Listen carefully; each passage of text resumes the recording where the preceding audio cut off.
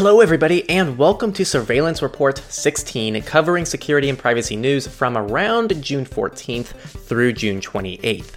If you're watching on YouTube, check out our podcast in the description where you can listen to the news as just audio, and if you're in the podcast, this is in video format as well on youtube.com/techlore. No matter where you're from, this episode is featuring ProtonMail, an email provider built from the ground up to protect you. You can register with no personal information, and you can utilize encrypted and self-destructing emails to anyone, even if they don't use ProtonMail. It's pretty fantastic. They are the go-to recommendation on PrivacyTools.io, and if you use our link in the description to sign up, part of your purchase will go back to us and support our work in spreading privacy and security to as many people as possible. Thank you for your time, and let's get into the news, starting with companies. Apple's WWDC has shaken up all of tech, as always, and this is one of the years with, in my opinion, actually cool updates, like Apple Silicon, which is pretty hype. Apple has released some privacy-based features for their upcoming products. Most notably, users are getting more transparency and control with permission access in iOS 14, and the App Store is showing a standardized list of what data is collected by an app, very similar to App Census for Android. These won't change the world, but they're a great step forward for better permission management to prevent abuse. We are already seeing some apps getting caught doing some shady things, like TikTok accessing the clipboard, which was discovered because of the new clipboard access notification in iOS 14. On top of this, Apple has added support for encrypted DNS in both iOS 14 and macOS 11, and finally, browser defaults are coming to iOS. Firefox users rejoice. I mean, there are other browsers, but especially Firefox users, yay! Those were the main privacy Apple takeaways from WWDC. On to Google, who wasn't quite as positive in the news. A spyware effort within Chrome extensions attacked users through 32 million downloads, prompting Google to remove more than 70 of these malicious add-ons. This is not the first time it's happened, and likely not the last, as Google seems to have pretty large issues with regulating their extension store. A good reminder to only use official extensions from trusted parties. France has also decided they are done sitting on the bench and they are going to stand up to Google. They have upheld a $56 million fine against the tech giant over lack of transparency of user data. Poor Google, getting fines left and right.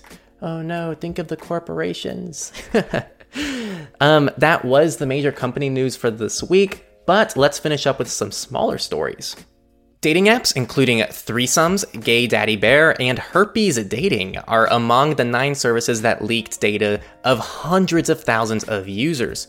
This included sexually explicit photos, images of private chats, and much more, all because of a cloud misconfiguration. Why is it always that? Zoom has decided to listen to public outrage over their recent move to only make end-to-end encryption available for paid users. Now Zoom has added end-to-end encryption for free users, but require them to have a phone number in order to still cooperate with FBI and law enforcement. Zoom is not your friend. Unless you're China, then you're like best buds. Use Jitsi. Just use Jitsi. And finally, Mozilla. Yes, Mozilla has officially released their VPN out of beta. This uses the Mullvad VPN infrastructure, and that's kind of about it with this story. I'd just go with Mullvad, to be honest, but good job, Mozilla. I guess it's cool seeing this kind of stuff integrated inside of Firefox.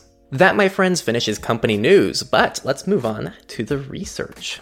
A new flaw called Ripple 20 is a set of 19 vulnerabilities that reside in a low-level TCP/IP software library. If it is weaponized, it could let remote attackers gain complete control over targeted devices with zero user interaction. This affects literally almost everything, from medical devices to data centers to enterprises, oil, gas, nuclear, and lots of other IoT and infrastructure.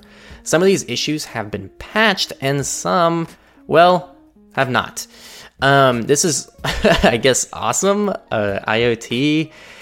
I don't know. I just don't get it. At least today, IoT is so useless. Like I don't get it. It's at least The way it is currently, I just don't understand the point of making everything smart, right? Like, Samsung smart TVs have ads built into them. Why would you want a TV with ads built in that offers you, I don't know, integration with your Samsung laundry? I just don't get it. Maybe it's because I don't use the stuff, but I just, when I go to people's houses and they have Alexa set up everywhere, it doesn't seem like it's that much of a benefit. Like, just turn off the light switch on your own. Like, why do you need something to turn off the light for you? But maybe I'm old-fashioned, and I'm saying that as someone still in college. On a similar note, printers have been analyzed with IPP scans uncovering around 80,000 open printers per day. This exposes information about the devices that make it much easier for attackers to locate and target populations of devices vulnerable to specific vulnerabilities. The solution: don't use IPP-enabled printers on the internet. Our final research article is perfect for that friend or family member you have who thinks the dark web is for hitmen and criminals. This research paper analyzed the quality of edits made on Wikipedia between normal users and Tor users and found that Tor users had better edits.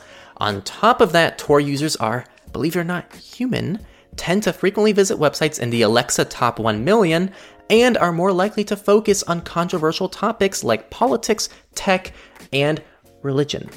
This is a great research article humanizing Tor users and helping shed light on the wonderful tool we know as Tor.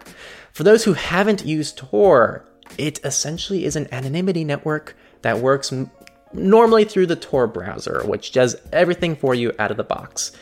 We've covered the dark web and the deep web and all of those terms and what they actually mean in a pretty thorough video that I'd check out on our YouTube channel. I'll leave it linked in the description, which clears up these really not so scary terms that are frequently mislabeled, in my opinion. My personal name for them is the private web because it makes more sense and it's more applicable to what it actually aims to accomplish. Politics have been pretty heavy in lots of areas around the world. Let's start with the US. The US had another anti-encryption bill try to be passed, even worse than the infamous Earn-It bill.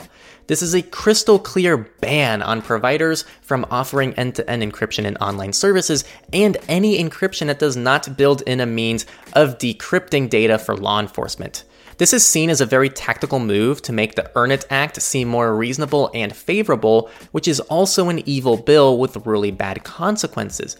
People, if you do anything after watching this report, read the Stanford write-up on this in the sources and take action. Seriously, it's a joke we even have to fight for this. It's taking away time that people could be using to improve the world. So a glorious fuck you to Senator Graham Cracker. On a positive note, there is a facial recognition bill that would ban its use by federal law enforcement. Let's hope this passes for both privacy concerns and its inaccuracy across races. This just recently affected a black man, Robert Williams, who was falsely flagged by racial recognition software and detained for over a day. The EU is up next. Encryption offers encrypted phones with GPS and cameras removed with the ability for remote wiping by the user. This was supposedly utilized by criminal networks, so there were several attacks against Encryption from statewide actors, eventually forcing them to shut down parts of the service. Fundamentally, this is just a privacy-based phone. That's how it's marketed, at least. And if that's the case, this seems like a total overstep in power, which seems to have mostly come out of the UK. Let's hope something similar doesn't happen to Graphene OS users, as Daniel McKay's rants won't stop them. Also in the EU, Norway has decided to pull its contact tracing app after privacy concerns. That's pretty much the story. Moving to China, it's come out that millions of men and boys are being pressed into giving blood samples to build a genetic database to grow surveillance capabilities. Yes, this is just so awesome. Gattaca is finally becoming a reality. Sure, China may be the first one to blatantly do this, but the US isn't very far behind with private collection of DNA and government access to that private access, which can be utilized in however it's needed. China just doesn't care enough. They're being pretty obvious about collecting this, and it's all being fed into China's already invasive surveillance state involving facial recognition systems, artificial intelligence, social scores, and more. For context, here's a story. A computer engineer in China was told if blood wasn't collected, we would be listed as a black household, and it would deprive him and his family of benefits like the right to travel and go to a hospital. Pretty spooky stuff. To finish political news, Russia has decided to unban Telegram after it was pointlessly banned, as anyone who could download a VPN could get through the filters.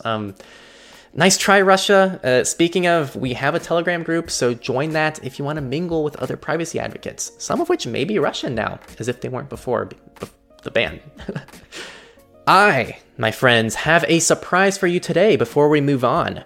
We have a new category for surveillance report. Yes, your feedback was actually listened to. Who would have thought? We are implementing a FOSS category, free and open source, to cover some open source highlights.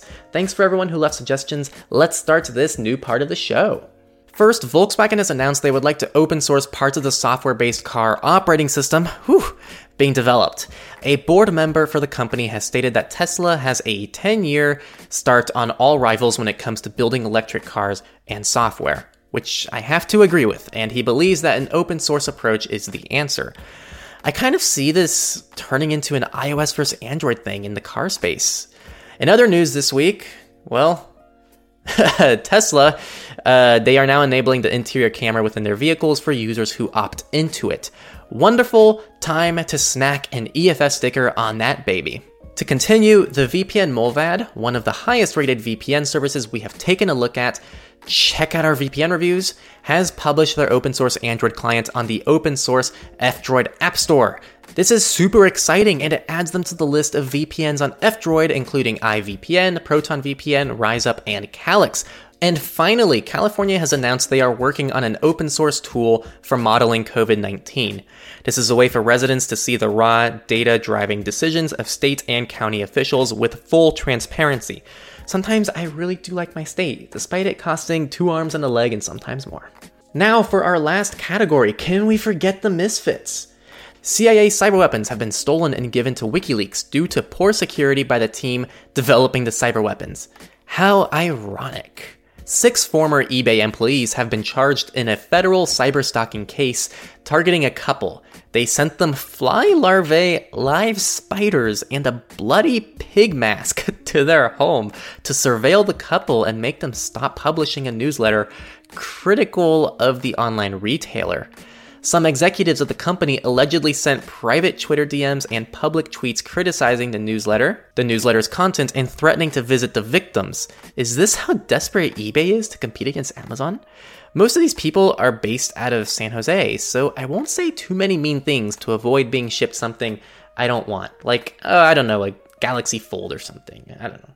And that's the news for this episode. Again, this is featuring Proton Mail. If you want that secure email, use our link in the description before signing up to help support us. Also, don't forget to subscribe to us on iTunes, YouTube, Spotify, or wherever you're listening in from to catch the next Surveillance Report, which will be Surveillance Report 17. Thank you everyone for tuning in, and peace out.